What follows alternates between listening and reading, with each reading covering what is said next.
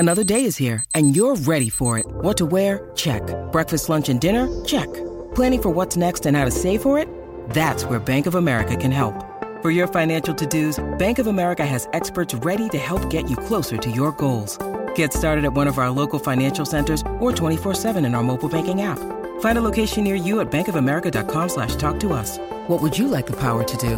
Mobile banking requires downloading the app and is only available for select devices. Message and data rates may apply. Bank of America N.A., member FDIC.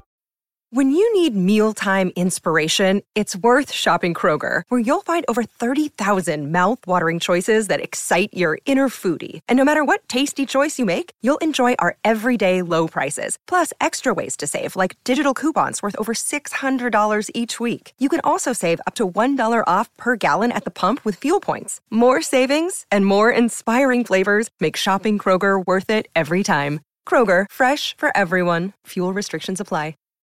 Finally, a bed that senses snoring and automatically responds.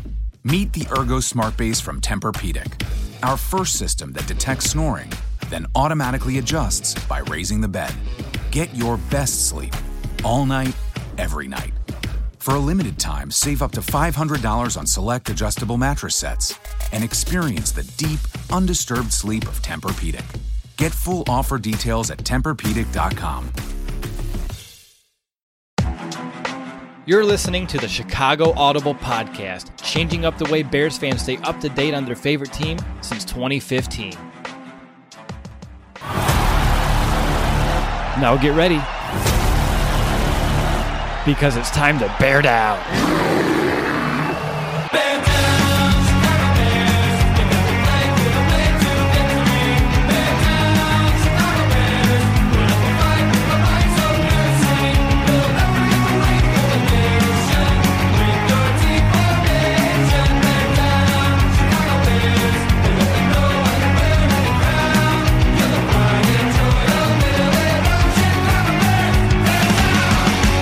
Hey, welcome back, Bears fans, to another episode of the Chicago Audible. We're back from our week off. It felt like a couple of years, and in the meantime, I really do hope that you've been well since the last time that we spoke with you.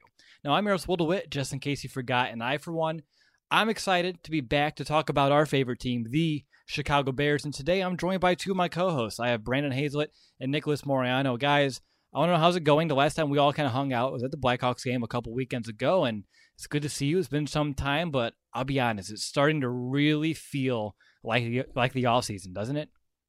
Yeah, things are getting kind of slow. Unfortunately. I mean, it really does stink around this time when your team is not playing in the Super Bowl. But it is good to be back, and like you said, Will, it was just a week, right? But it feels like it's been like a month almost since we've been on a podcast or doing a podcast. So I'm glad we're back and doing this again, and hopefully, make time go by a little bit faster. And for those wondering what we're doing in our time off, I, for one, have been coaching my little guy, AJ, his kindergarten basketball team. So that's been kind of on my agenda. Nick, you've been kind of getting back into basketball as well with your kind of scorekeeping for high school, right? Yeah. I didn't think I'd ever do it because I did it once for like a school project, and, it went all right. But I've kind of gotten into a groove of things. So it's been kind of fun actually covering high school basketball because, God forbid, if you watch the Bulls, it'll just be very depressing. Waukegan, where I went to high school, is doing pretty well in basketball right now. Brandon, any updates about what you've been up to throughout our time during this mini hiatus that we had? Yeah, I'll just continue to up us up one level in basketball here. I've been watching the hottest team in the Big Ten lately, the Purdue Boilermakers. I had finished up the last few games of my 5-game season pass, and I won't bring up the rivalry win that Purdue had over Indiana. I'll leave that one at bay. But okay, I just muted Brandon if you're wondering why he cut off, because he was talking about Purdue beating IU, and we don't have that on this podcast. That is left for the side conversations, Brandon, but you can come back in just a minute. You're in timeout right now, but let's just go ahead and jump into it. I'm very excited to get back to talking Bears football, and just for those listening wondering, what are we going to talk about? That's a great question. So here's a rundown of the show. That way you know what to expect. We're going to begin by sharing our thoughts on Chuck Pagano's first presser as the Bears defensive coordinator. That took place earlier this morning. Then we're going to turn our attention to the Pro Bowl and discuss a few Bears-specific topics regarding that. And then after that, we're going to quickly look at the Senior Bowl, share a couple of players that each of us believe that the Bears should be looking in at. Afterwards, we're going to kind of reflect on the championship weekend, share some lessons that the Bears should have learned from that weekend, how the Bears stack up to some of these Super Bowl teams, and who knows, maybe we'll even predict that game. And then we're going to go ahead and just wrap the show up by taking the time to answer a few fan questions at the end. So, Nick, are you ready to get going? Absolutely. Let's get this started. B. Let's do it. All right. I just wanted to make sure you're still here. I didn't know if you were going to leave or not after that. So, like I said, let's just go ahead and jump right in. And like I mentioned earlier today, the new Bears defensive coordinator, Chuck Pagano, he spoke with the Chicago media for the first time earlier today. And I want to just go ahead and begin this show by taking some time to talk about what he said. And just to kind of kick off this conversation, Nick, his mindset, and I think that's been the one that everyone's been kind of chewing on throughout the day, is to, quote, wreak havoc, which I mentioned aligns perfectly well with Pro Bowl defensive end Akeem Hicks, which, by the way, it's great to kind of preface him by saying he's a Pro Bowler. His quote that he had before the season of destroy everything. I want to know, Nick, when you heard Pagano speak and he talked about what he's going to bring to this defense, what kind of stood out to you today? Yeah, that quote, wreak havoc. I couldn't help but just smirk a little bit when he said that, because with the Bears, with what they have on defense, and then just that mentality where you're going to bring the blitz, bring that pressure, make it tough on opposing quarterbacks to throw each and every down, that gets you excited. And look, the season just ended, but I'm already looking forward to what Pagano's able to do with these defensive playmakers on that side of the ball. So, yeah, it just gets you looking forward to the season, even though it's so far away now. But just when he said that, I was really excited about it. But another thing that with just the whole entire time Pagano was up there, you can just tell that he was just really thankful to even be there in the first place. Just be a coach in the NFL. He kept reiterating that throughout the entire press conference, and it just seems very genuine with him. So I really like that about Pagano. I think that he's going to be just a natural fit whenever people are going to ask him questions. Just seems like a guy that will, one, crack a few jokes, but can get down to the business. He was kind of breaking down some plays as he was doing the press conference. But, I liked what I heard, and you just want Bears football to be back because that defense is going to get after opposing teams. Yeah, and he was talking about how bored he was being away for just 1 year. I think he said he went to the dry cleaners and took just clean shirts just to find some things to do, which is a testament of, just how much football means to him, and just by being away for it, how much of like his own personal identity was kind of lost. And that's why he did want to, express his gratitude to the Bears, to Matt Nagy, for being here, given this opportunity, because he's excited to get back into coaching. And he says, like, when he stepped away with it and how he did the consulting for the officiating, something that stood out to me is that he now understands like the rules of this game and how the reviews are handled much more than he ever did before at any point of his career, which I believe passing that knowledge along to Matt Nagy is going to be beneficial for the Bears in the long run. But what about you, B? Anything stand out? Yeah, I like that he cracks jokes, and just to talk about, what he was doing again while he was out of football. He said, I think the first week or so after he got back from football, and him and his wife were kind of getting at each other because she has kind of her own thing going. And I just thought that whole conversation between, thinking back to my first month of marriage, I thought that was kind of funny. So he's a guy that can crack jokes, and I like that he's lighthearted like that. But the thing, as far as a football standpoint goes, the quote that stood out to me was, he said, "Be where your feet are." And I think that's important. And spoiler alert, we'll get to this later when we talk about what we can learn from the championship games this past weekend. Don't think too far ahead. Don't overthink things. Just be in the moment and think with what you have to do right where you're standing. Don't get too far ahead of a play. You obviously don't want to be lagging behind any. You don't want to be daydreaming out there, picking dandelions out there at midfield. So I like that he wants his guys to be in the moment and be right there and think exactly what's going on, and to not overthink things. Just be fundamental with how they play, be aggressive, things of that nature. And he was talking about his staff a little bit today as well. And he says it's almost pretty much assembled. There's still a few pieces that they're working on here. But in terms of the coaches that they're bringing in, they want to find teachers, people of high intelligence, humble, selfless, that they can command a room, which does really reiterate a lot of things that Matt Nagy said when he went ahead and kind of built his staff. And on top of that, too, the philosophy that he's going to be kind of embodying here as the Bears defensive coordinator, the acronym is KILL, which means keep it likable and learnable. And I think that is something and we talked about this when Pagano was first hired, how if he can bring the same kind of elements that Vic Fangio did, keep the transition as seamless as possible, but also challenge these guys to take that next step and keep it just different enough that they're still hungry to learn more, instead of feeling like, oh, we got this and we own this defense, and they kind of just get settled into where they've been instead of wanting to get better. I believe he's going to really push this defense to reach new heights. It's something that he talked about off and on throughout his press conference. I really do believe he is the man for the job to go ahead and kind of keep them motivated, keep them hungry, to know that, hey, There's still plenty of untapped potential. And he talked about the players even saying that too, that they know they were messaging him saying, we can get better. We still have more potential that we can kind of unleash. So we're excited to work with you in that regard. Nick, anything else you want to mention about Pagano? I have a couple more things, but I'd be curious if there's any way you want to steer this. Yeah, just two things. Big thing for having somebody new coming in with already an established great defense, and Pagano mentioned this, is that it's going to be an easy transition for Pagano and then the players itself, because it's like he said, he's running a 3-4, similar to what the Bears did with Vic Fangio, obviously. And then he doesn't have to do too much, but he's just going to put his own little wrinkle just wherever he feels best. And that's obviously where this aggressive mindset comes with the blitzing. So I think that's great for a defense because you don't want to change things. It was such a great defense, just last season that you just want to find ways where you can tweak it and make it a little bit better.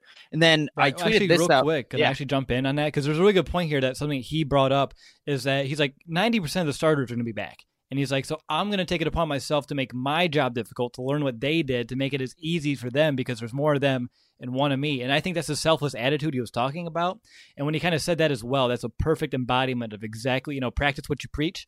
So he wants to kind of find a way to, I think he said, bridge the gap and merge it in a way that's easiest for the players. He'll take the burden and shoulder the load of taking on a learning curve so that way they don't have to. And I think that is beyond smart. That's a very astute way to kind of go about this. So I just wanted to kind of chime in with that as well, but go right back, Nick. Yeah, no, that's a very great point. And then the one thing, and I also tweet this out as well, it's like for this defense to take that next step, Pagano, he referenced Phil Jackson, what the Bulls were able to do. Every single year, they wanted each player to kind of have this rookie mindset. You're a rookie now. Just kind of have that mindset when you're thinking of it. So then you're just learning more. You're taking everything very critically and just trying to get better each and every day. Well, he wants that same thing for these Bears players. There's guys that are, like Khalil Mack, who's been an MVP. You have Kyle Fuller's a Pro Bowler, a bunch of Pro Bowlers now in this defense. But he still wants them to come in each and every day as if they're a rookie. Just a day one starter, and they have to prove themselves and just learn in each and every day and get better. So I like that about this mentality that Pagano has, that even though it is a great group, he still wants them to find ways to get better. Like you said, Will, they texted Pagano, some of the players, saying that we can get better. So it works hand in hand. I think this is just a great marriage between the two, the defense and then Pagano, where it's you ultimately will probably see the defense get better, which is really hard to say because it was such a great group last year. Exactly. So does that make Khalil Mack like our Michael Jordan and then like Eddie Jackson or Scottie Pippen? I mean, I'm down with that. I think Akeem would be a Dennis Rodman, but that's just my 2 cents. In a different aspect. I mean, not as crazy, but we're getting off the real. Way too much basketball talk for a football podcast today. You can tell it's January and the Bears aren't playing football right now. B, any final thoughts here about Chuck Pagano before we move on? Yeah, I was going to ask, and Nick kind of already answered the question here. Excuse me. But we talked about before we went live, before I went to go to the Blackhawks and up Chicago that weekend about, maybe this is what the defense needed to take that next step. And so after hearing him through this presser, hearing the guys text him saying we can get better, how much do you guys buy that this defense can actually get better without Vic Fangio? 100%. Personally, I think that, I was going to say I agree. I think it can absolutely get better. And it's kind of weird to me anyway, because when you in the press conference, like I was listening to it, in the truck on the way home, and I had to turn the volume all the way up in the trucks. He's kind of soft spoken. So at first I was kind of like, I don't know how that's going to translate as a coach, but then think about it a little bit more. He's been a pretty good coach down there in Indianapolis before things kind of went south with the Andrew Luck injury. So I think it's absolutely going to get 100% better. I'm interested to hear what Nick has to say too. Prior, I guess even right when we signed him, and we had a podcast about this. We were talking about it. I was a little skeptical because, look, Vic Fangio is a great defensive coordinator. They were a very good defense, and you just don't know if they can, replicate some of the numbers and some of the things they did. But for some reason, I'm coming around to it. Maybe because football's done and over with. I'm just feeling very optimistic about what the season can be. But when you look at the personnel, I think they're set to go rush the quarterback. They really are. Instead of having Khalil Mack, Leonard Floyd going back in coverage, which at times can work. But no, those guys are meant to just go after the QB, wreak havoc, like he said. So that's why I'm a little optimistic, and that's why I think that Chuck Pagano can get the best of them and, even make this defense even better. He talked about being mentioned as one of the best defenses. He said that the personnel's there. So now he just needs to make it happen. Yeah, and on top of that, too, one thing I just want to mention to kind of put a bow in this conversation and wrap it up here would be that he talked about not wanting really any more aspirations to be a head coach, which I believe is very intriguing because you don't hear that a lot in the NFL. You always look for those guys who are looking for that second chance. He's like, I've been there, I've done that, but he's like, at times I did miss being a defensive coordinator. And he didn't want to go entirely into why, but I think it's just more the hands-on work. He kind of missed that. And with him taking a year off, being a little extra hungry and fortunate for this opportunity, I think he called it like a dream come true to be here in Chicago to coach this defense. And I think he's going to take that attitude each and every day. And for, a guy who did beat leukemia, he understands, I think life a little bit differently than most people do because he understands taking things for granted, how most people will. And I don't think he's going to do that. So I believe that kind of mindset's really going to be able to help this defense. And Brandon, you talked about him being a little bit soft-spoken, and he is with the media at times, but if you ever want any sort of like insight of what he can bring to that locker room, just look up Chuck Pagano, like locker room speeches. And I know that from the Colts, they had a bunch, and he's really good at kind of, rallying his troops behind him. So kind of in the same way as Matt Nagy, I think Matt has a little bit more of that energy as well. But and speaking of that, he also talked about Matt, how the culture that he's built is phenomenal. And that stood out to me as well, that, Matt Nagy's building a culture and a locker room that is respected league-wide, which I think is a very exciting thing if you're a Bears fan to kind of hear. All right, so up next, we're going to go and talk about the 8 Bears Pro Bowlers, 7 that are down in Orlando. So 7 down there taking part of Pro Bowl activities this week. But first, got to take a quick time out to tell you about our show sponsor, SeatGeek. Getting tickets online can just be far too complicated with hundreds of sites and varying levels of reliability. It's really hard to know who to trust. And that's why SeatGeek is the way to go. SeatGeek puts millions of tickets in one place so you can easily find the seats that you want for a price that you're willing to pay. There's nothing like being there in person, either a Chicago Bears game or another artist or venue all around the country, all around the world. And SeatGeek is the place to get you closer to the action for a great value. And again, there's a lot of reasons why I like SeatGeek, and I use it all the time. And I've talked about them often on the podcast. Today, I just want to remind you that there's 2 features that if you combine, definitely help you out. Number 1, set a maximum price. Know your budget and do that. And on top of that, go ahead and check out the best seats available and sort them by grade. That way you can choose the best seats that fit your budget. That's exactly what we did when we went to see the Blackhawks game here a few weekends ago. I was like, guys, what's the most you want to pay? We put it in. I sorted by a deal, and we found some great seats in the 8th row right by the ice for a really reasonable price, and we're able to go. Had a great time. So definitely check out that strategy. It does me wonders, and I'm sure it would you as well.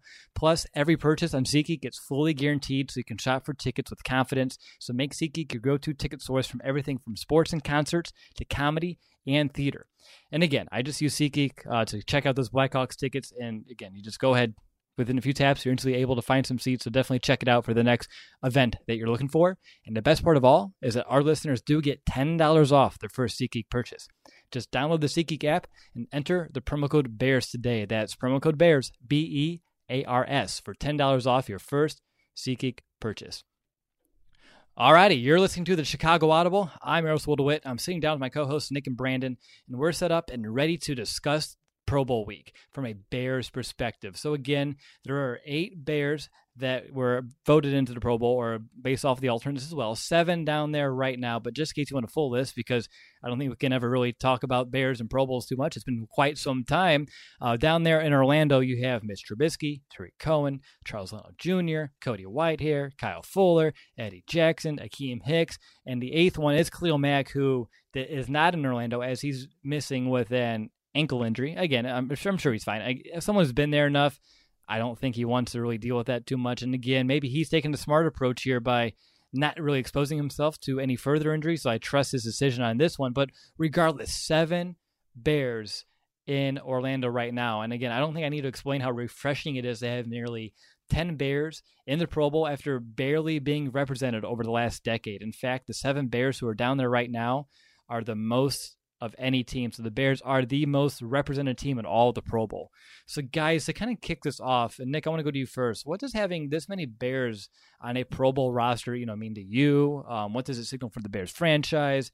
And on top of that, is this like much deserved, league-wide recognition, being the most, the team that is most represented, just a good sign of things to come?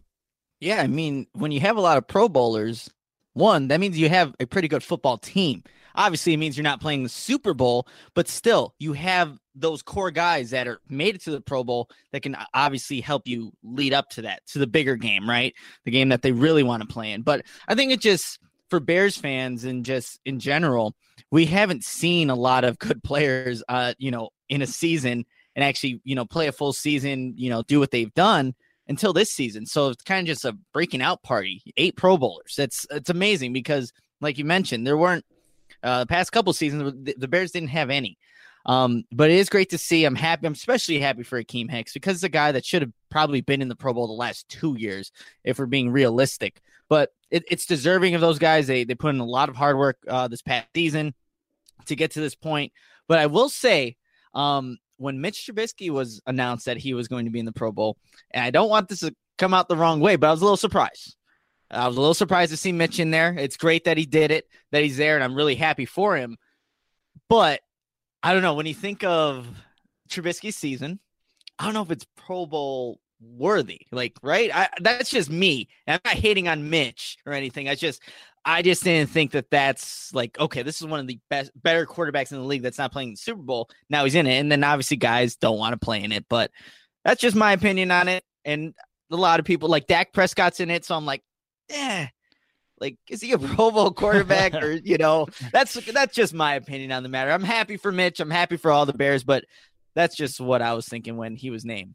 Hey, he's having a good time down there with his team. All right. Fantastic. Let time. him enjoy taking pictures back on social media too, posting everywhere. So enjoy it. I don't know. I'm just going to leave it at that. Okay.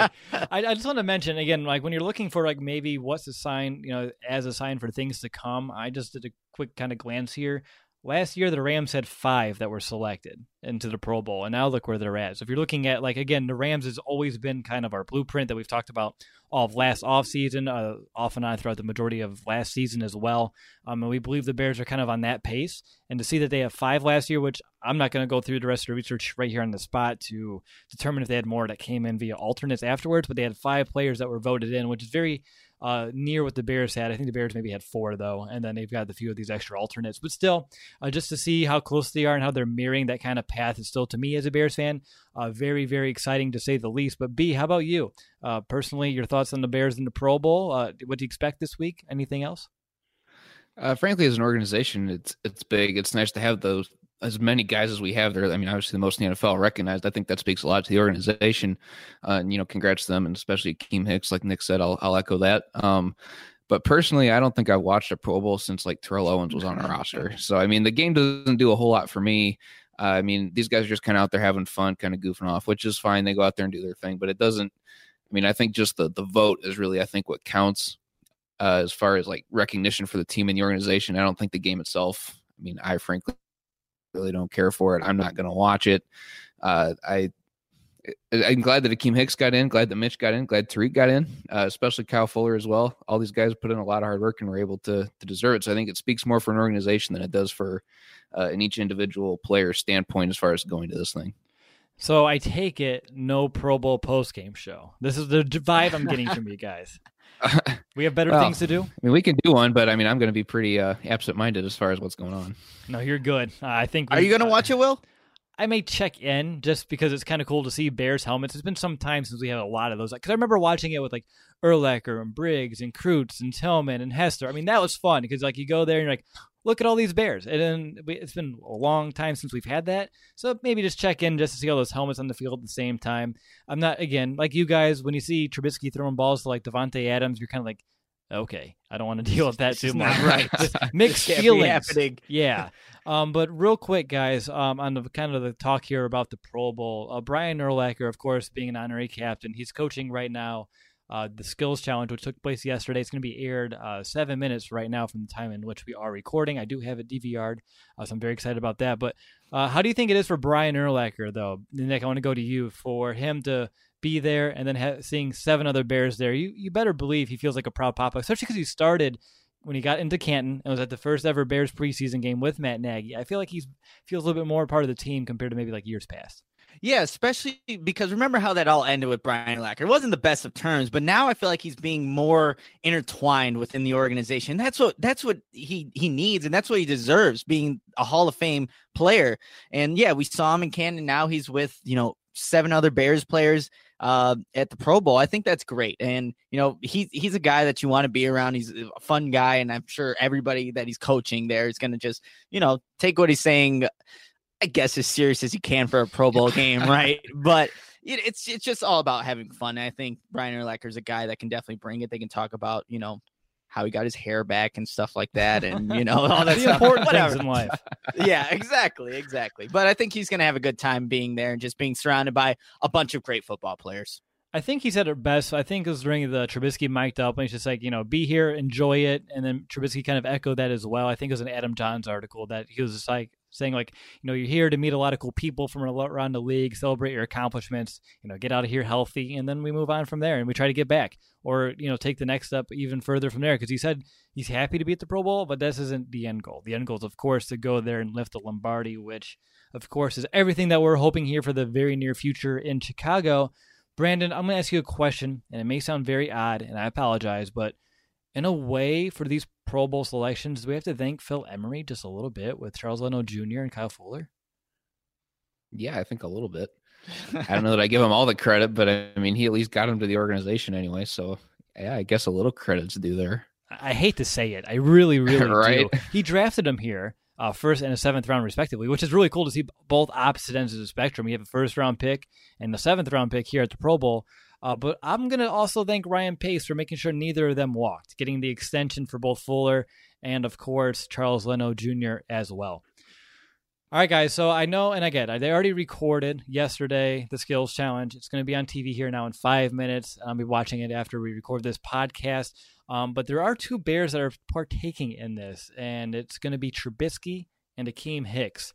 And like I mentioned, they're going to be coached by Brian Urlacher, and the drills are a little wonky. They include a precision passing, which is something we've seen in the past, a relay race, a dunk tank, and even a game of dodgeball. So Trubisky is going to be partnered with Russell Wilson.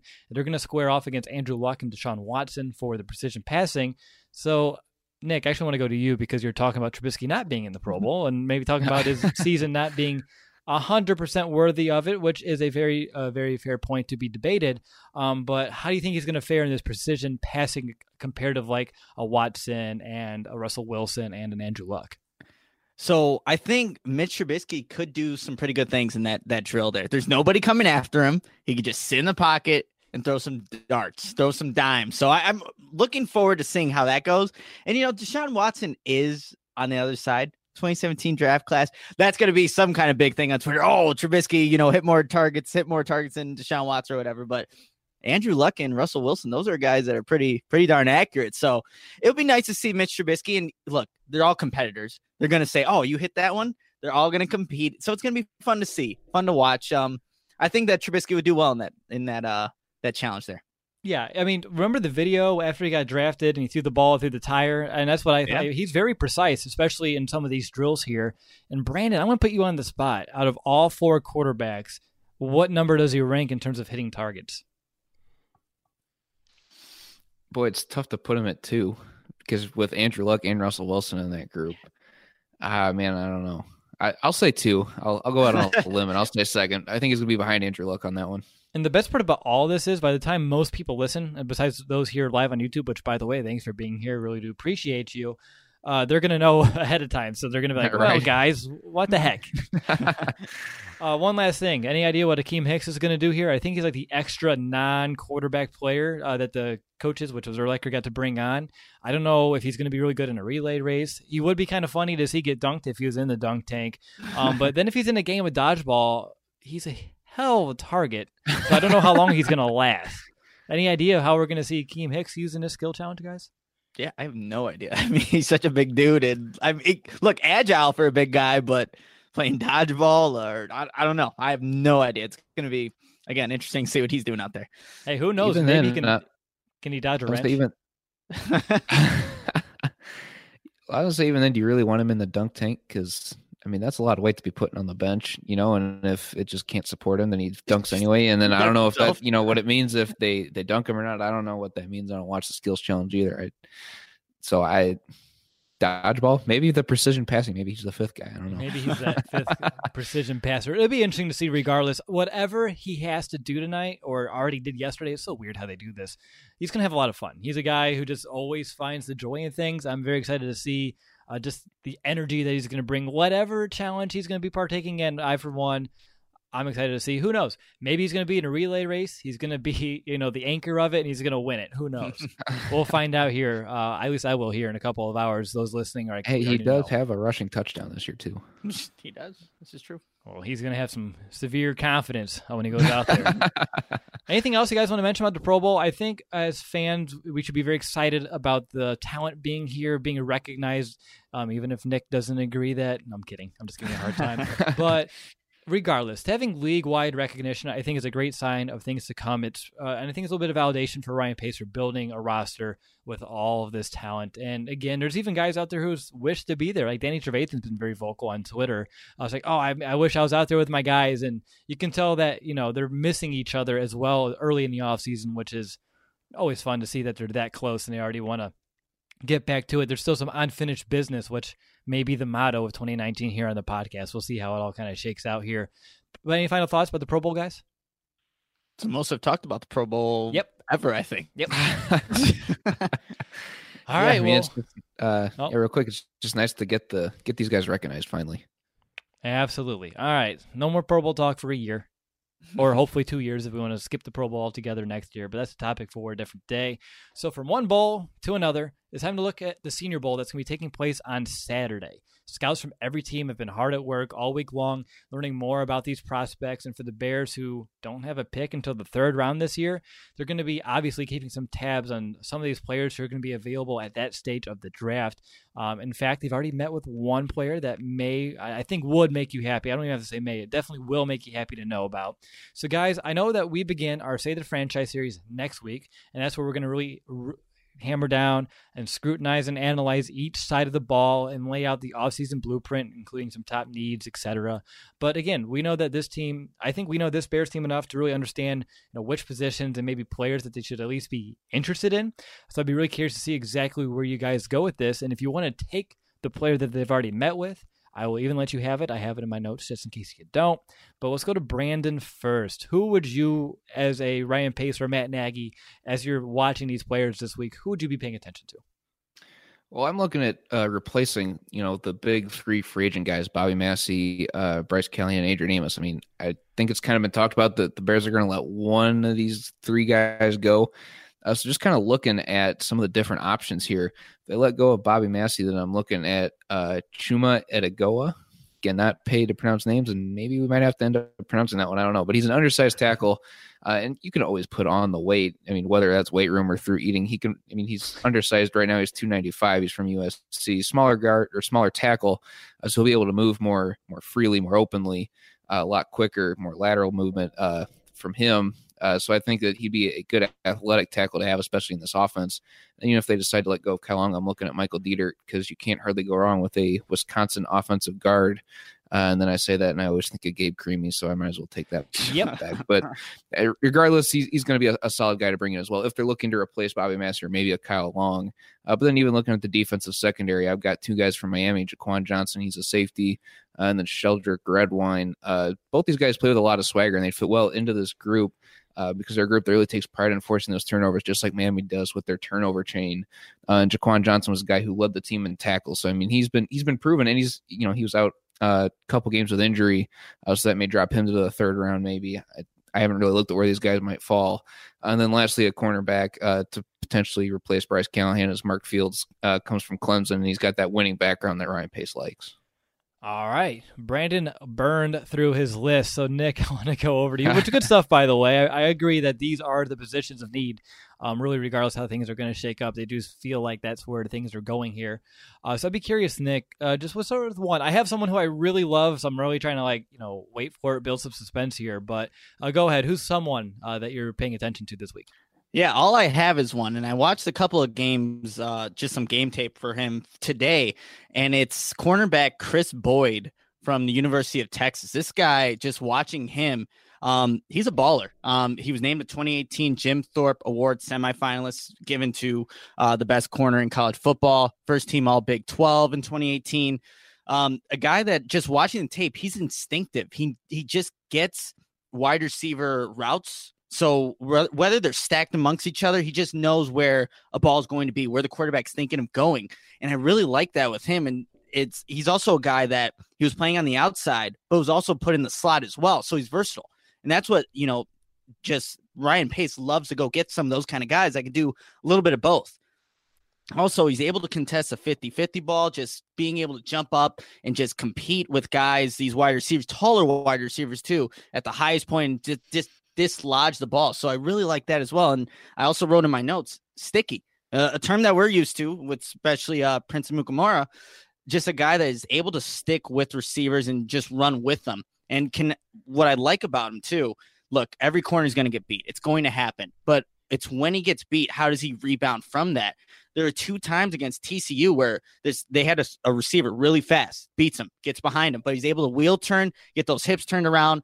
And it's when the ball is coming in, the receiver's about to grab it and haul into his body, where Boyd just, puts his hand in between, dislodges the ball, and that broke up a touchdown pass and a 40-yard gain because he's able to rebound from that. So I really like what he brings, just the football IQ, being able to line up on the outside, the inside. And the Bears, we don't know if they're going to re-sign Bryce Callahan. I think this is a guy with especially some good coaching, can be what you want him, ultimately to be a starter in this league. So I don't know where he's going to go. I think he's projected somewhere late second, early third. The Bears have a 3rd-round pick, so maybe that's where they go, add some depth. Even if they bring back Bryce Callahan, we don't know what's going to happen there, but that's a guy that I really like. So Chris Boyd, 6 foot, 195, corner out of Texas. I think that's a guy that the Bears will be paying attention to come the Senior Bowl. All right, really good stuff, Chris Boyd. I can't forget that name. I worked with the Chris Boyd years ago, so that one sticks with me. So I have 3. So this would be interesting to me to run through this kind of like Brandon did, but I'm going to kind of take it slow here as I'm still going to build anticipation for the one that I fell in love with right away. So to begin with, the player that the Bears met, just in case you haven't Googled it already after I mentioned it, if you didn't know, they met with a kicker. He's out of LSU. His name's Cole Tracy. And he's, of course, someone that they're meeting to potentially replace, Cody Parkey. At least they're already looking into options, which is a good thing as a Bears fan, of course. So last year, Tracy had an 87.9 field goal percentage. He hit 60%. He was 3 of 5 from beyond 50 yards. And his longest kick was, I think, 54 last season. And he also was 6 of 7 from the 40 to 49 range. And he just missed 1 field goal inside of 40 yards on the year. So, again, a kicker. I'm not going to break down his film or anything like that. Talk about his ball flight. Maybe we should, considering our luck here in Chicago as of late. But if the Bears don't look to free agency to fix the kicker, or if they're going to do a hybrid approach where they might even invest a draft pick or get someone who's undrafted and bring him in as well as a free agent, then Cole Tracy may be a guy that they're already kind of interested in, as they have met with him as well. And to go on number 3 on my list before I get up to my good one here. I mean, they're all good. Obviously, they're in the Senior Bowl here. But one more here of Darnell Savage Jr. He's a safety out of Maryland. He's known for being a very versatile defensive back. He can play safety, slot corner. He lives up to his name of a Savage in terms of he can really lay the wood, lay out some very vicious hits. He's aggressive. He has decent man and zone coverage skills, and he has the athleticism that we've kind of seen Ryan Pace covet in the past. So obviously, if they end up moving away from an Adrian Amos, then maybe this is someone that they can pair with an Eddie Jackson long term. So I think Savage could potentially fit that bill. But getting to the person who, when I was looking into, I really started getting behind, his name is Tony Pollard, and he's out of Memphis, a former teammate of Anthony Miller. And he's been, for Memphis, a hybrid between a running back and a receiver. And he had success in each role. He's 6 foot. He's 208. He's known for being a fluid athlete, a player that can make defenders miss in space. He has decent hands and a route running ability, something that we need, obviously, out of any running back in this offense. And again, the word that we've always brought up, that Matt Nagy wants, that Ryan Pace wants, versatile. And on top of being a running back, he lined up at every wide receiver position for Memphis, and he's also a dynamic kick returner. So no matter what, this kid can play. You can plug him in anywhere, and he can be an impact for your team. And for your numbers people, he has 552 rushing yards last year on 78 carries, which comes out to 7.1 yards per attempt. He had 39 catches for 458 yards, 11.7 per catch, and he had 9 total touchdowns last year. So as we kind of go through the offseason, I'm going to be curious to see what the reports on him are from not just this week, but potentially the scouting combine, and just to see how he kind of stacks up to the rest of the competition. But I think we know from Anthony Miller that Memphis can provide some great talent, and I think Pollard appears to have that potential fit that we want if the Bears even want to move on from Jordan Howard and kind of have a two-back system with Tariq Cohen and another versatile back. Pollard being I'm going to say like a bigger version of a Tariq Cohen. He might not be as fast and have the same top-end speed, but in terms of versatility and the ability to play both the receiver and running back, I think he's your guy. I actually liked him enough. I reached out to our draft guy, Steve Letizia. Like, hey, look into him. And he's like, dude, I think this would be a perfect fit. I'm going to write an article about him this week. So there you go. So we'll check out our blog for that. But Tony Pollard out of Memphis, keep that name in mind. Any final thoughts about Senior Bowl? I know you guys, as we just talked about in our preparation for the show, just having a few players, but I didn't want to kind of just cut you off just in case you had any other thoughts about it. It's sponsored by Reese's, and that's my favorite candy. Fun fact. We are not, but maybe we could be.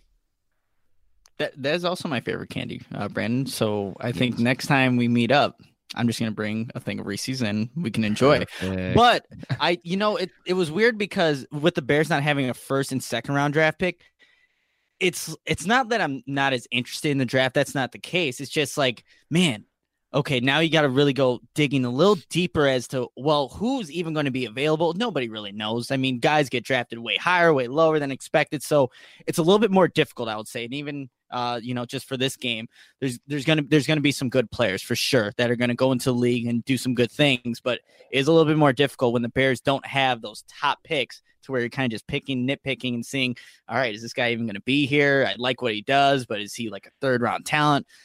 All these different factors, but I think it just makes it more interesting, honestly, because we have to just do more homework on this. Exactly. It does make it more difficult, but I think Khalil Mack is worth these offseason problems for us to work on draft stuff. I'm not going to complain whatsoever.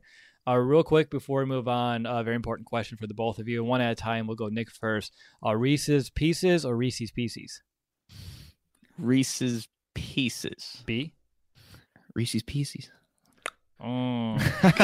Oh, man. I don't want to be the tiebreaker here. I was going to say, what's the tiebreaker? Yeah, no, now you got to say it. I say Reese's Pieces even though I know it's wrong. But I don't say my favorite. I like Reese's as well, but you call them Reese's. You don't call them Reese's unless you do. Do you call them Reese's? Now I'm questioning. I don't even know what I call them now because we're having this conversation. Right? I have to go to a store like, I'm going to get some Reese's. So then it'd be Pieces. Yeah. I just don't mention the Pieces. I just call them Reese's. Reese's Pieces. Reese's Pieces. All right. The important stuff here. It's the off season. My God. All right. So let's go move right along to the next topic here of our hodgepodge kind of episode that we're stringing together here. And I want to talk about that epic championship Sunday where both the AFC and NFC championship games went to overtime. And next week is going to be yet another Super Bowl for Tom Brady. And then he's also going to be squaring off against Jared Goff and the Rams. And as you guys know, on this show, we do keep it Bear-specific, so let's kind of tie this all back to our team. And when looking at all four teams that took part of these games last weekend, the Rams, the Patriots, the Chiefs, the Saints, I'm curious to a couple of lessons, or one or two that you guys took away from those games that the Bears need to keep in mind to take that next step that we're all hoping for in 2019. It's actually interesting because every year I feel like we had like a huge list. And this year, I had a hard time finding lessons that I don't think the Bears already know or already kind of striving for right now in their own kind of locker room here. But, Nick, I think you said it best in our chat, and kickers kind of proved to be more than pivotal to any team's success this week. Is that lesson number one for everybody here, including our listeners? Yeah, I was almost going to write an article about it, but I was in Minnesota at the time. Like, look at this. The Rams kicker hits a 57-yard field goal to win the game. And then you have Kansas City's kicker to send into OT. Like, if the Bears had that, who knows? Maybe we're not even talking about Pro Bowl. We're talking about them being in the Super Bowl. But that is monumental for some of these teams where you just need your field goal kicker to come through. And look, in the championship games, it decided, well, not for the Chiefs, but it decided that look, they can either extend a game or even win it. So that is definitely a big takeaway from the championship games last Sunday. Exactly. So if you ever wanted to know how important the kicker position is, just look to last weekend. But I think here in Chicago, here at Bears fans, we know just how you live or you die by your kickers. So that is definitely the first lesson to take away from. Brandon, how about you? What's the lesson that you took away from the weekend? Well, I've got a couple, but I'll start with my biggest one. Came from the NFC game, was to really not overthink things. The Saints could have ran the ball after the big Ted Ginn play and just kicked the field goal at the end of regulation, because the Rams would have had to burn their last time out after that.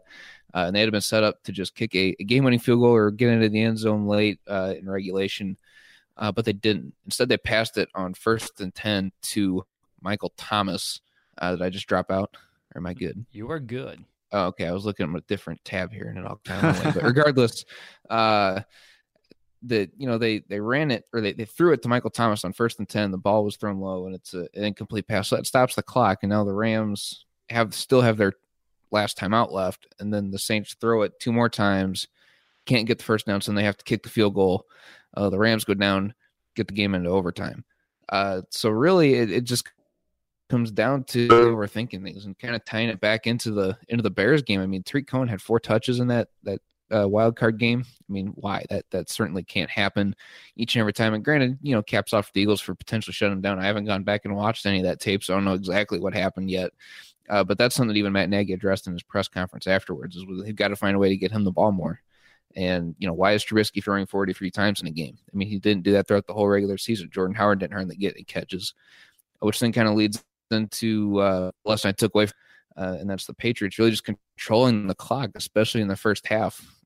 They went in with a game plan of not letting Patrick Mahomes take over the game, and they didn't hardly let him throw the ball in the first half because they kept running the ball up the gut really hard, really effectively with Sony Michel.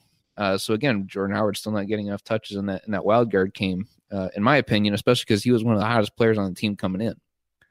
All right. Yeah, good stuff there. I agree. Obviously, being able to control the clock, which has always been something that we've talked here on the podcast. And of course, especially with Matt Nagy in times this season, he got a little bit too cute. So to take that lesson from the playoff games to kind of tie it back are definitely some things that the Bears should kind of keep in mind moving forward. My first lesson that I took away is for any team, and this is an obvious one, is to be able to overcome adversity. But to be more specific for these games, you need to find or have alternate options when a team takes away your best players. Because if you look at the Rams, Todd Gurley only found 10 yards on the ground, but they still found a way as a team to rack up nearly 80. And that ability to kind of keep the run at least respectable, despite Todd Gurley being ineffective, really kept the Saints defense in a position to honor it. And that really proved pivotal late in the game. And then when you're looking at the other game for the Chiefs, the Patriots did a good job of taking out both Travis Kelce and Tyreek Hill. Instead, it was Sammy Watkins who's coming away with a few big plays. And on top of that, even got their running back, Damian Williams, involved. He had over 50 yards receiving and 2 touchdowns. I was like, Damian Williams is not a name I heard about a lot from the Chiefs offense all year. He had 2 touchdowns for the entire regular season, but in the playoff game with a Super Bowl trip on the line, he was able to step up for 2 scores there. So again, the lesson here is to have a plan and the players in place to step into some bigger roles if and when a defense takes away your best options. And I think on top of that, you need to have at least a handful of players that can help out through the passing game. Out of all the games that played, no team had less than 7 players who had at least 1 catch. So the Bears do a good job of spreading the ball around. We've talked about that all year long last season. But I do believe in the playoffs, as teams do try to take away your best players, the ability to spread the ball around, to spread that wealth, is much needed to succeed. So, Nick, I want to go over to you. What's the lesson or two that you have? You know what? When you really think about it, when you look at both these games, you just need a little bit of luck on your side. Let's be completely honest. The way the Saints and that non-pass interference call that should have been, called, it didn't. In a sense, that's luck. That's bad officiating, but it went the Rams' way, that you're able to just get away with a call like that. Then go to the Patriots game, the Edelman muff punt. There's only a couple of centimeters away from that being a game-changing play. And then the offside on D Ford, I think it's D Ford, when Brady throws an interception. It's like, man, some of these teams, yes, they're very good, but look, there's luck on your side. There's definitely luck that comes into it. Winning the coin toss is a 50-50 chance. The Patriots get it. They don't give it back to Mahomes, who Who knows what would have happened if the Chiefs got the ball first? A little luck goes into it every now and then. But to go things that are not out of your hands, look, when you think of the Rams all season long, and even going into that matchup against the Bears, they love to use play action.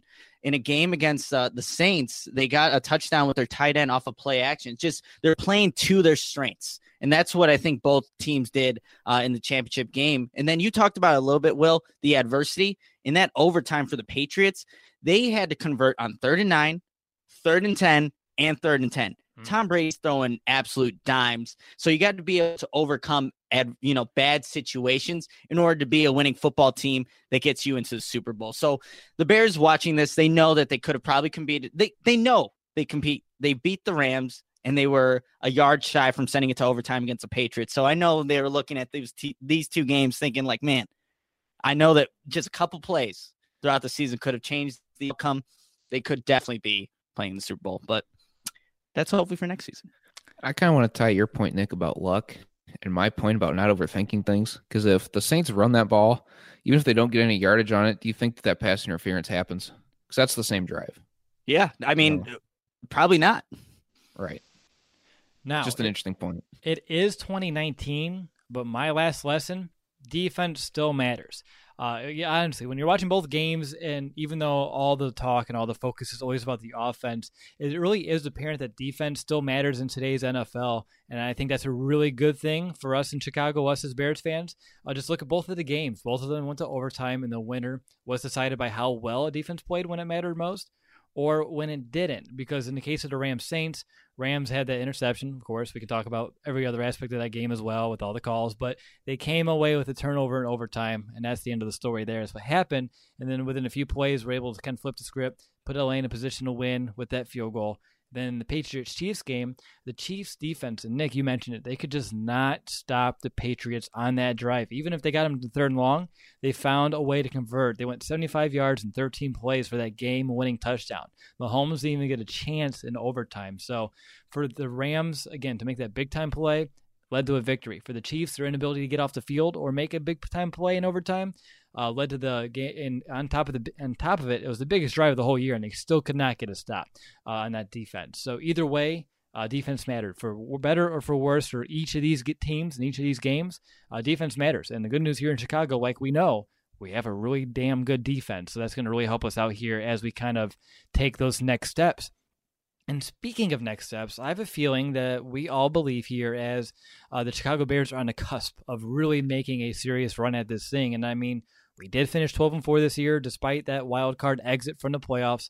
So, Nick, I want to go to you first. How close do you think the Bears are to these teams? You can either do all 4 from the championship game. You can look specifically here at the Super Bowl, because when I'm looking at the Super Bowl matchup, I believe that the Bears are really nipping at their heels, and they are very close to being one of these teams.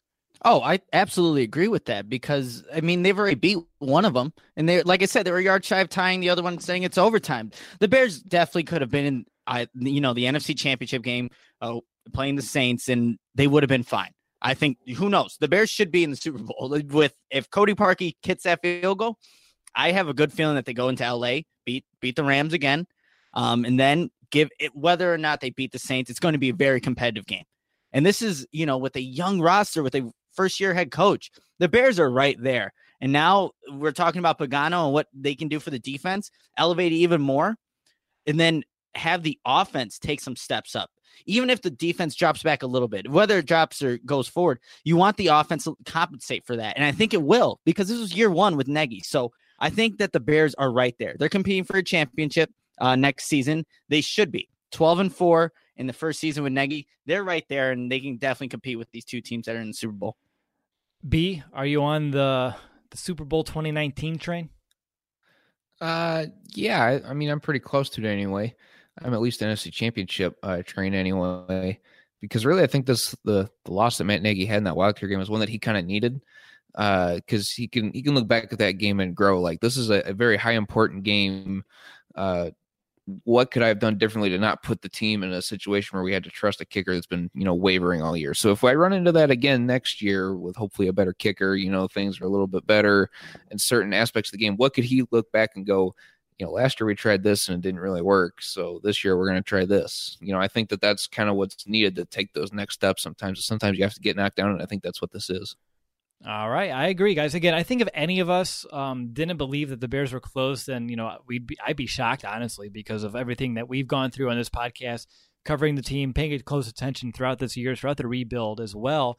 And we just went through a very special season, 12 wins, and it produced almost 10 Pro Bowlers as well. So for the Bears to be right there, obviously you have a general manager in Ryan Pace who brings a strong flow of continual talent, building this team through the draft, and a culture that Chuck Pagano called phenomenal. It's one that really is unrivaled in the league. And the Bears, no matter what game you're looking at this year, any of the 4 losses, or even 5 if you want to look at the playoffs as well, they were competitive in each and every one of those. And like Nick's talked about luck, if a few things kind of make or break a little bit differently, who knows? We could have been previewing the Bears' upcoming Super Bowl run here, but again, that's not this year, so hopefully that's kind of coming here in the future. But I do believe that they're very close to these teams, if not as talented. Just need to kind of get over the hump, add a few more supplemental pieces, grow together, learn together, like Brandon said, learn your lessons, and then hopefully be better for it here next season. But again, I think this offseason really could just kind of cap off Ryan Pace's kind of grand scheme, and of course, I'm here for it.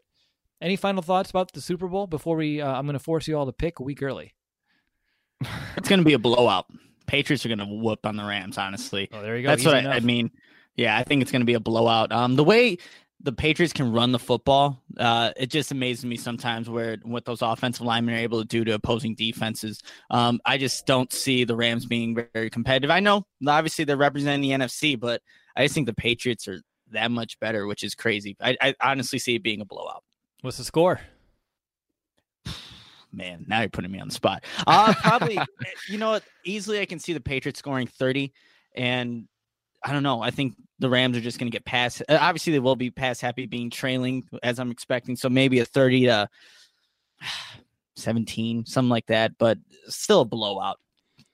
I like it, though. I like it because, I hate to say it, but I do, too, see the Patriots taking care of the Rams here in a week. They did a good job of really limiting the Chiefs' offense, and I think our defense here in Chicago provided a very good blueprint on how to kind of limit the Rams. And the thing about the Patriots and Bill Belichick and all of them, they really do a good job of, one of my other lessons was learning how to adjust when a team takes away your best option. Well, that's what the Patriots do best. They take away what you do, how you do it well, and they're going to force you to find another way to beat them. And I don't know if the Rams can honestly do that. It's going to be very difficult to overcome it. So for me, Nick, oddly enough, I had a very similar score, but mine was a little bit closer. I had the Patriots 31, Rams 21, but I do believe there will be a 2-score victory like you, which goes over to Brandon. Are you going to be the NFC guy? No, I'm not, because it's just incredibly hard to go against TB12 and Bill Belichick there. I think I might have tried to go against them once and it didn't end very well. So I've got the Patriots winning this one too, but I don't think it's in blowout fashion. I think it's going to be a little bit closer because everything's going to be on the line. Everybody's going to be giving it everything they've got. I have the Patriots winning 42-38. Ooh. Wow. the NFL does like its high-scoring Super Bowls. That's what I was going to say. They like the high-scoring Super Bowls. At least the NFL does. I don't know about the teams, but yeah, the defenses probably don't. Defensive coordinators like, how am I going to get paid next year if this is going to end up being the trend? So let's move right along to the final portion of our show here, guys. I have about a handful of questions that were submitted today through social media that came in from our listeners, and I'm just going to kind of go back and forth between you two because you are the mailbag people on this podcast. So I figured, why do I need to stop in? Unless there's a question that really piques my interest, and I may kind of want to just throw in my 2 cents. But Brandon, I want to go over to you first. This comes from Eli. He believes that Tariq Cohen should be the featured 3-down back already. Do you agree or disagree, and why? I can agree with that because he's just so versatile in how he can be used. He doesn't have he could line up in the backfield next to Trubisky out of the shotgun or behind Mitch if they're under center or whatever, and then he can just be shifted out and they don't necessarily have to run him unless it's a 3rd and short. They got to be kind of creative with Tariq a little bit. He doesn't run between the tackles very well. He's not quite as patient as I'd like him to be yet. But yeah, I think he could be a 3rd down back. Any opposition there, Nick, or do you agree? I don't know about that. Look, he split out wide so many times, and you want to have a guy that can definitely pick up a blitz. I don't know if Cohen's that guy.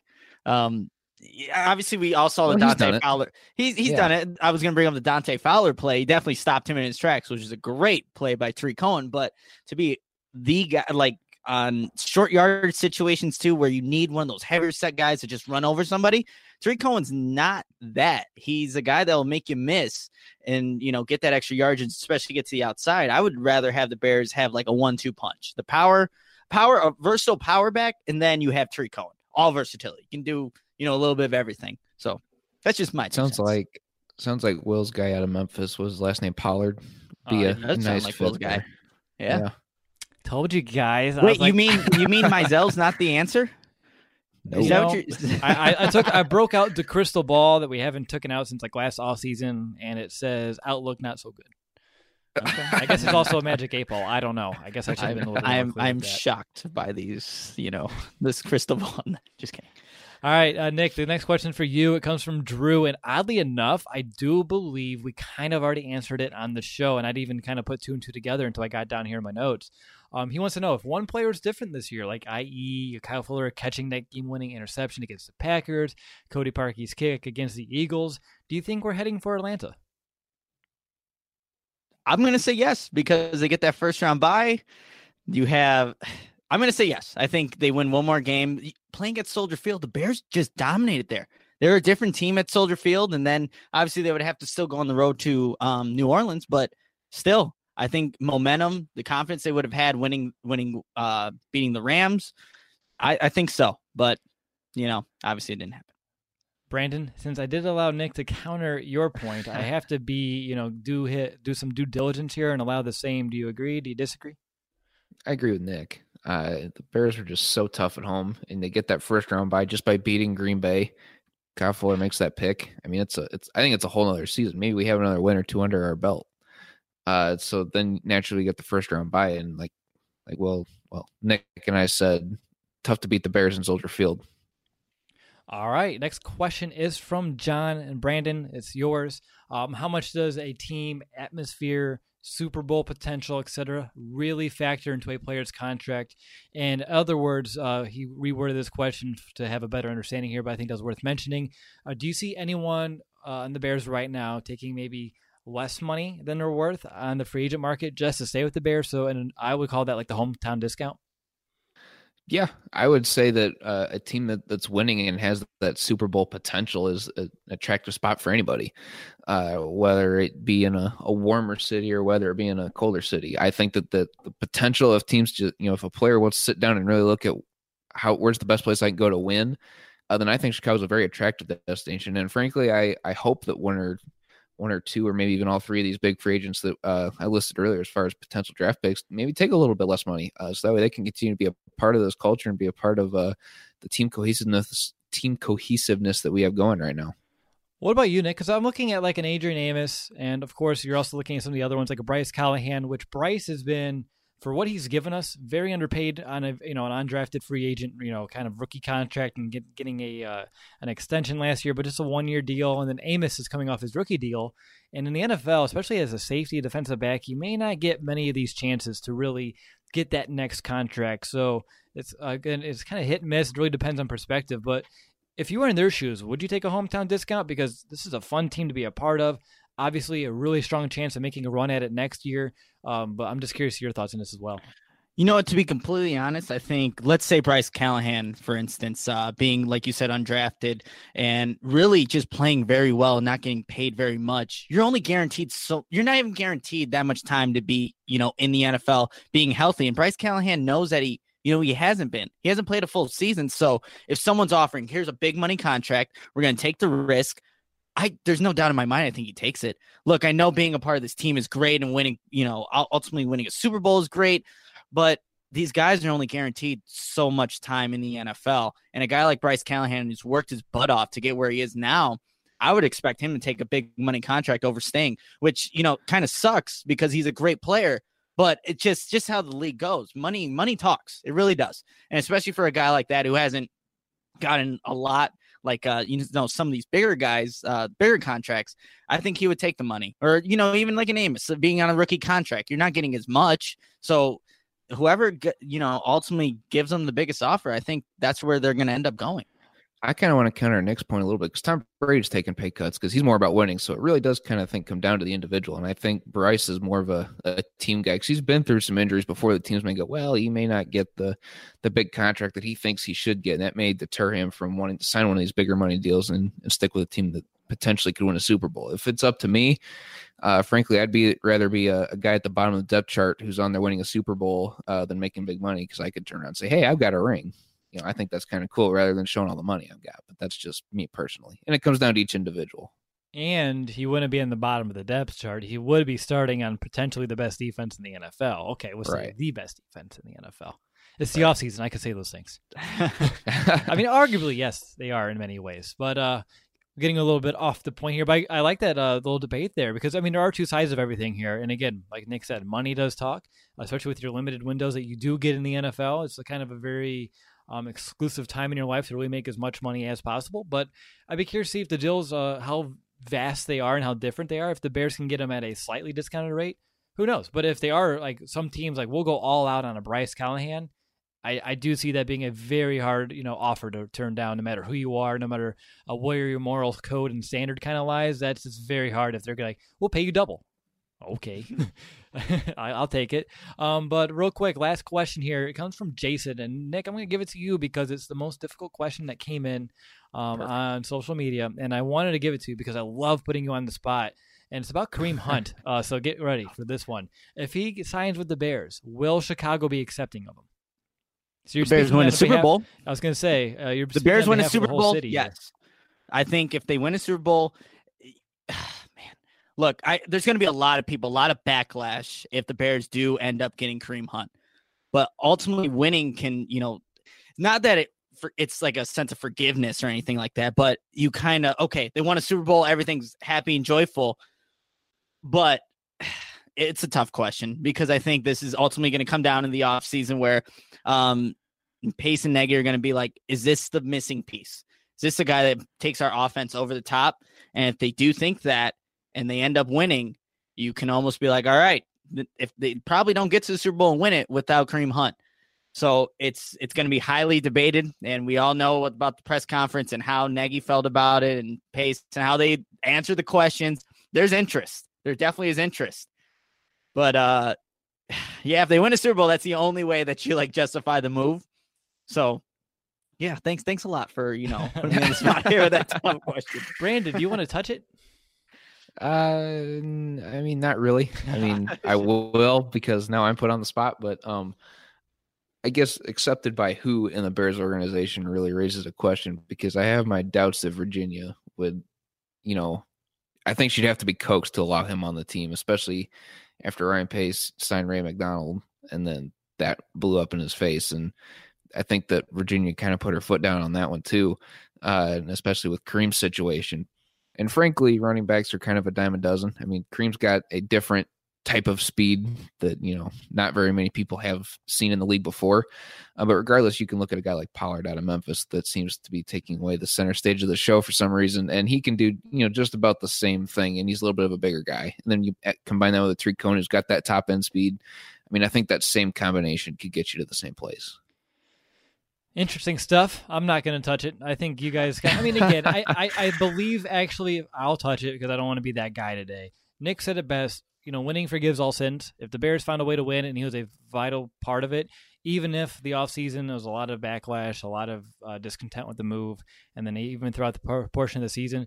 But if he comes out here and he has 1,500 all-purpose yards from scrimmage, ends up leading the Bears in points, maybe scored on offense or something along those lines, and the Bears make it deeper in the playoffs or even win the Super Bowl, it goes a long way. And I think a lot of Bears fans would, and I'm not trying to speak for you, I'm just trying to, from my perspective, you win a Super Bowl, it just, not that it becomes less important because it's a very important matter, but you kind of forget about it. You get a little bit of amnesia because you're focused on the celebratory kind of moments there. And then maybe in the offseason you go back to it and well, how do we feel still? Or maybe he comes back, he gets that second chance that Matt Nagy talked about, turns things around, and then even though at first we're not super happy with the move, maybe he earns that respect, or not, I won't even say respect, but maybe that less of discontentness. I don't know. It's kind of hard where to put it personally, and I think we're all in agreement. We talked about it in group chat. We would not make the move. I think Brandon said it best, where you could find another running back dime a dozen. But yeah, I think you're going to get a lot of mixed feelings real quick if that ever ends up being a possibility here in Chicago. Last question, because I want to end on a more positive note. And I do remember one more that came through the Twitter thread. I forget the name, so if you're listening, I do apologize. We want to know the likelihood of Robbie Gould coming back. So let's put a number on it, 1 to 10. Robbie Gould's coming back, yes or no? I want to know what you guys are saying. I want to start off with a 9, and I think you know why. Wow. Yeah, I went there. Nick, how about you? I'll do you one better with a 10. I think this solves their kicking problems. Just do it. He lives in, he still has his kids go to school in the area. He was just at a Blackhawks game, I'm pretty sure. A couple days ago, he was at the NFC Championship game. Sorry. Wow. The divisional game. I'm sorry. I wish we were there. So I think it's just a smart move. Obviously it ended the way it did. He needed a new start, a fresh start somewhere else. And he's proven that he can still kick. He's only 36, 37. Adam Vinatieri's 47. He's still kicking field goals, except he missed 2 in that divisional game. But whatever. We have 10 years to worry about that. Exactly. So I think it solves the kicking situation. We know what Robbie Gould could do, and it's just a lot better than what we've had since he's left. It makes a lot of sense. I know there's going to be a lot of money, put into regards to the cut parking and sign Gould. But you got to do what you got to do to maybe help your team win football games. We just talked about field goal kicking in both these championship games, how vital it was. Get Robbie Gould, solve that situation, and then move on from there. I will say, Ryan Pace came in, and that was one of those first, those moves was like, hey, we'll move on from Robbie a little bit after he had that bad year, and didn't really give him that chance to kind of come back. And I get at the time as we're going through a really strong culture shift where we didn't have a lot of maybe Lovey's guys. And after they went through the Trestman era, as well as trying to find a way to distance ourselves from that era as much as possible. And Robbie having that down year and then kind of bouncing back. I think that's what Ryan Pace can kind of look back in his career as GM and realize that was a mistake. And if he brings Robbie back, I think it may be admitting a mistake in a way, but I think Ryan Pace is man enough to be like, you know what? We should have kept Robbie this whole time. He's here now. Let's go have some fun and win. Robbie said he loves Chicago. He always will. I think he loves his Bears organization. He wants to retire Chicago Bear. What a better way to do it than give him another chance to earn a ring here in Chicago because he was so close in 2006. I think we're very close again. He can be that missing piece. And if he can be that guy, what a cool story that would be, like a 30 for 30, like, good as gold. And then it talks about his whole career and the ups and downs. I love the guy. I've met him a few times personally. Really good guy. And I love to have him back in Chicago. It'd be a lot of fun just to go with all, good as gold. And it just feels like good times again. And they do now, but it would be like a mix of like the new awesomeness mixed with a little bit of the old awesomeness, which it really can't go wrong with that. And yeah, I'm using the word awesomeness right now on the podcast, which is pretty cool. What about you, B? Scale to 1 to 10. I'm going to give it a 5 because, he's either going to or he's not. So 5 is kind of my 50%. But I mean, I don't know. I definitely wouldn't be opposed to it. I just don't know that it would happen. But they also have Andy Phillips' number, who I've seen is kicking field goals with both feet. So I would like to see them give him a call at least and bring him back anyway to see what his thoughts are about coming back. So that's kind of where I'm at. I would love to see Robbie come back, obviously, but I'm just not very confident in it happening. So let's give Andy Phillips a ring. Remember when Brandon wasn't there. I think Nick and I were there. We were watching Andy Phillips kick a little bit versus kind of Barth. We're like, oh, wow, this Andy kid, he's probably going to make a serious run at this kind of position battle. And then he was like cut like a few days later, and we're like, what? It makes no sense. Why? We could have had a whole different story, maybe. We would have probably saved ourselves a few kickers throughout these last couple of years. But, guys, any final thoughts about this show before we wrap things up? We talked about a lot today. You don't need to, paraphrase anything you've already said, but just any final thoughts about where we're at in the offseason. Oh, real quick. Actually, this is how we'll end it. This is perfect. State of the franchise next week. Offense or defense? We each get a vote. Nick, you're first. Where do you want to start this thing? I mean, let's go with offense. I think there's more, I guess, question marks because we know what the defense is bringing. So I think offense would be a good way to start. Brandon? I agree. Let's do offense. Okay, well, my vote counts for 3 votes, and I say special teams. That's actually the one that needs the most work. So, yeah, you're not wrong. You are not wrong. So, yeah, with that, that's going to wrap up this episode of Chicago Audible. I want to thank each and every one of you who took the time to, either to listen to the podcast or join us here live to watch the show. You know, you're all seriously the best Bears fans out there. You're global. We've been working on a project to prove just how global you are. It's coming along rather nicely, and it's really neat. Up next, like I mentioned, Save the Franchise. We're going to begin our annual mini-series here where we go position by position and lay down an off-season plan. And we just kind of decided here on the fly that we're going to begin with the Bears offense. So there you have it. We'll talk to you all then or sooner.